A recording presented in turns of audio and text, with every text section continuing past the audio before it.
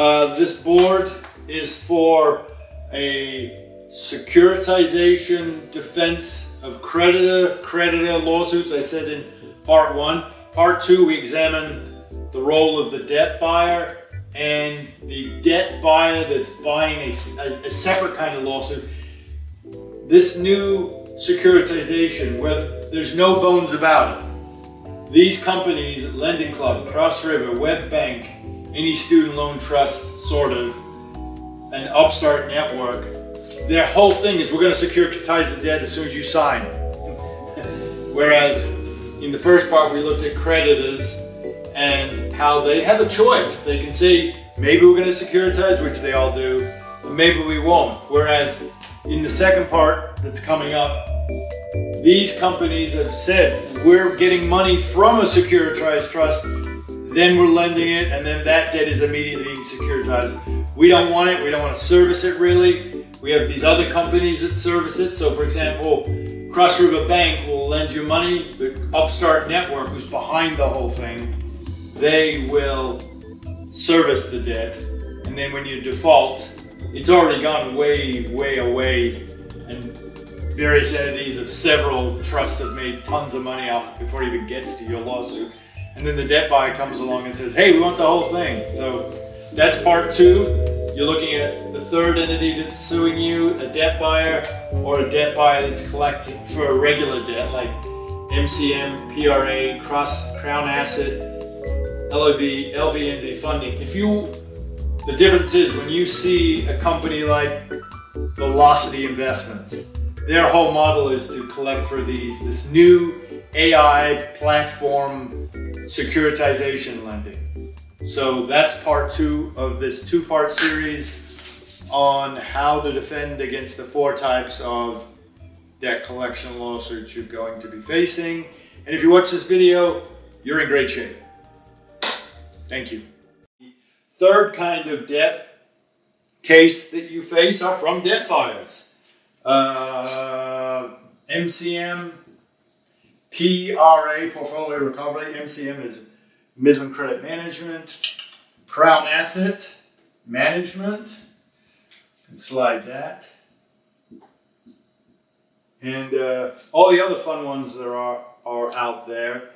A couple of these MCM, PRA, Portfolio Recovery, are actually publicly traded companies. Why do I say that? Because they have to give public information. They have to tell you where they get their money from and where they get their debts from. They have to go deep, man, because it's an SEC regulated thing if you're under the guise of the SEC, because you're publicly traded.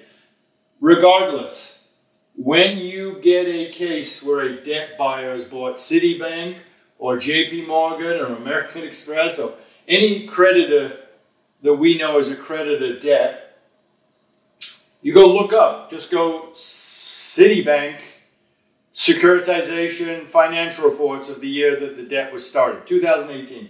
And everything you want to know on securitization of that particular debt will show you it's all securitized. And the debt buyer does not want to know from securitization. All it wants is a clean title from creditor to debt buyer. I have never seen a clean title. I've never seen documentation. And another one that's really bad, LVNV. Woo-hoo-hoo-hoo. You want to talk a chain of title, you'll see 5 to 10 different entities all claiming to have bought and sold. But the thing that I always key on for you as far as assignments, where's the proof your actual debt has traveled? It doesn't exist. Don't make stuff up.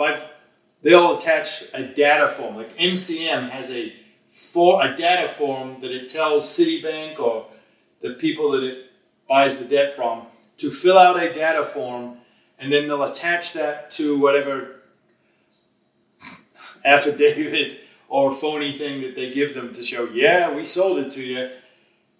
But it'll say right on the bottom, Citibank created this, but that's as much as you'll know. So MCM can't bring it in and make it its own unless it passes through certain evidentiary rules. I had a trial once where I changed my client's name I think it was a Crown Asset case, to Mickey Mouse. So they didn't notice. I just got it in. And it went all the way. And finally, the judge said, Parker, clearly the records show that your client owes the debt to the owner. They've got the paperwork. And I said, well, for all the assignment reasons, it's not true. It hasn't passed through all the evidentiary rules. But Your Honor, if you hold the paperwork up, you'll see that Mickey Mouse is the owner. She was furious, but I made my point. These things have no credibility or reliability, so you can't depend on them as evidentiary proof, or what's called in the law using the best evidence. Either you get a really good certified copy, which none of these are, or the actual assignment or bill of sale for your debt is in there from this company, doesn't exist. That's a debt buyer. The stuff that I love with the Dow Jones stuff here, this is the big one. There are companies, Lending Club, Cross River Bank, Web Bank, any student loan trust, which that's a tangled web, holy cow. Upstart Network, they create this concept where Citizens Bank does this too. They solicit a chunk of money from an already made debt buying or debt secured trust, and they give the money to Citizens or Upstart or Web Bank, who then lends it to you and me. There's a default, but prior to that, once they get the debt secured, within a couple of days, and I've seen it, the original creditor becomes the originator. That's a term of art for securitization. I give you these words so you lock into them. Student loan, if you look at National Collegiate Student Loan Trust, all their paperwork talks about the originator, the depositor, the trustee. That's a fancy way of saying, oh yeah, because that has so many owners and falsehoods that they have to catch up to this new thing that's attacking just as AI is impacting the world, it's impacting debt and debt buying.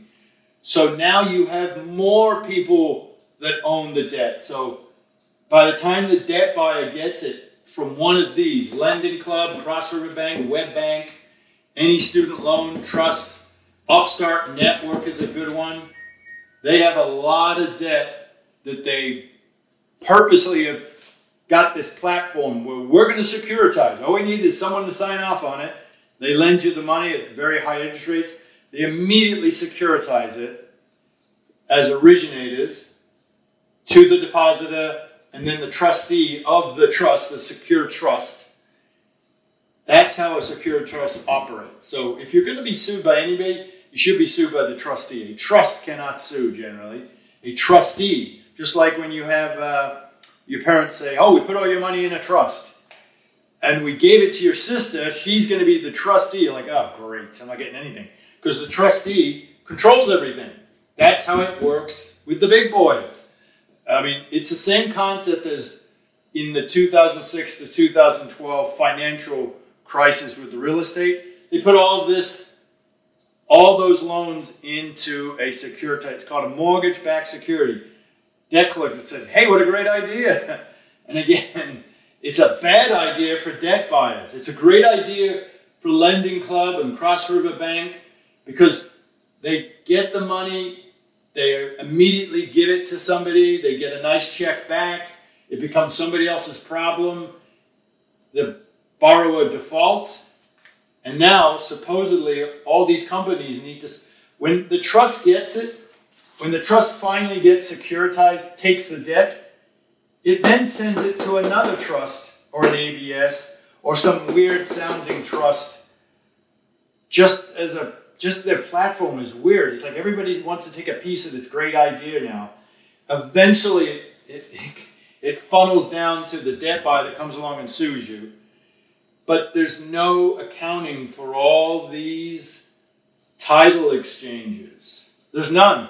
They fight hard and fast. They go, oh yeah, we got the money from Lending Club. But they don't show you how they got the money. They don't show where. They won't even admit any of this. And the only way you know any of this is because in their bill of sale, they have to throw some of these guys in the bill of sale just to kind of show, yeah, it was sort of securitized, but none of that has an assignment. You'll see it. Go to my, if you're on my membership site, just go to something like Velocity, or go to any video I've done on how to hack a lawsuit, how to beat a collection lawsuit.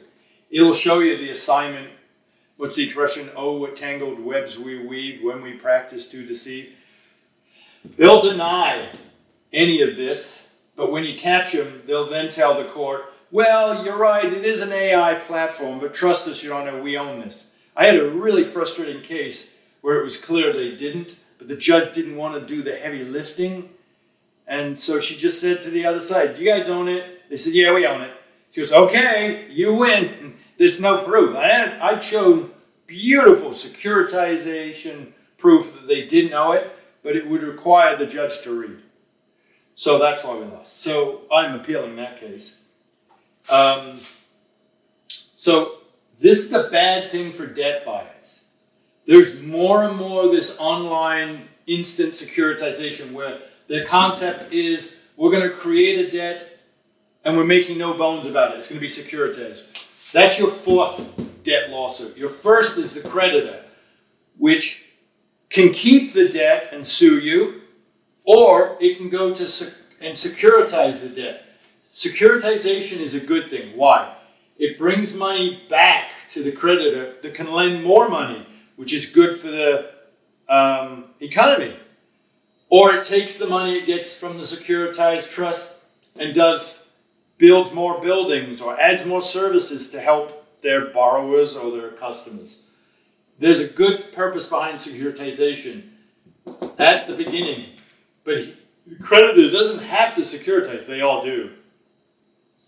Here, the debt buyer has already had, this whole thing has just had, it's like prom night. They've had many suitors and many fathers, and by the time the debt buyer gets hold of it, that's got some mileage. That debt has mileage on it. Just think about what I'm saying. So the debt buyer's got some problems.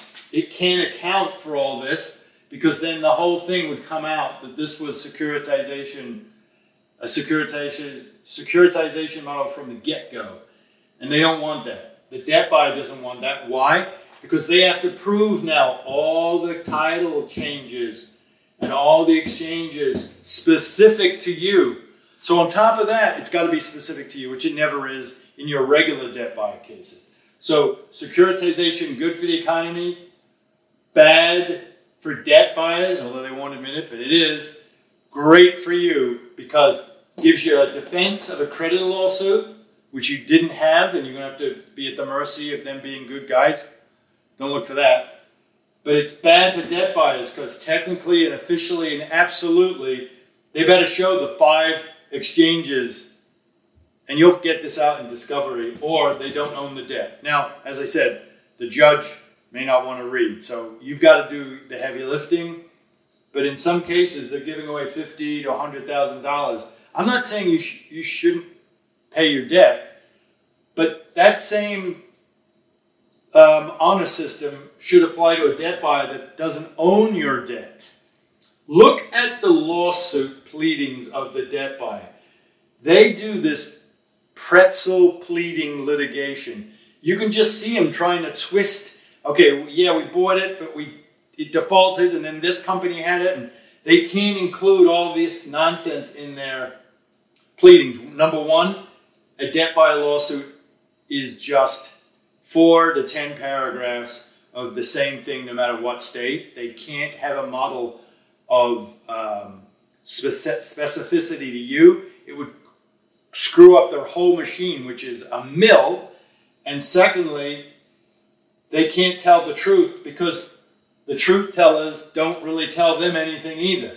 They've got to buy debt that is old and nobody cares about it, and they pay pennies on the dollar. So they're not going to get the actual paperwork. But it exists. That's the concept. That's securitization. You've got to show, debt buyer, how you got it from the trust. Which 99%, all this, 99% was securitized. Act accordingly. I hope that makes better sense. This will be on membership, collectionstoppermembership.com. It'll be on my YouTube channel for free. But there'll be other securitization videos and all the ways that you can beat debt buyers and debt collectors and creditors. I'm going to start doing more emphasis on creditor litigation. I've had a lot of requests for that. And we have an ebook coming out this week. It's how to do a killer lawsuit how to do a killer answer against a collection lawsuit. I call it collection self-defense. So that's it. I'll keep you in tune. I hope this helped. You can always email me and ask me questions. Like us. Let us know what we need to do to improve the membership website or these videos. Maybe take me out of it. But I hope it's good, informative information. Don't worry about it just because Citibank is suing you. Go, I know I took... Yeah, you're not doing anything bad, but they've given your debt away. So don't get into this mindset. Well, don't default. A lot of people say, well, they got me now. I've been there. I've been that guy. Don't put your head in the sand. The beginning paragraph of my ebook says specifically that. I've been that guy and wanted to put my head in the sand when the process server hands me a lawsuit. Feels like crap. You want to know what feels worse? When he shows up again 60 days later and takes your car. So do not default because you have despair. Despair doesn't necessarily mean the next step is default. Despair should lead into action. Action cures fear. I've got everything you need on my membership website. Action cures fear. Just follow the answer. Do it the way I recommend. And don't forget that counter affidavit that will include all the tangled web of securitization. It's all on my membership website at collectionstoppermembership.com. I've got at least 5 videos, all compact, how to do a counter affidavit, how to write a killer affidavit. All right, enough plugging away. I'm supposed to do that. I hope this is helpful. Have a great day. Thank you.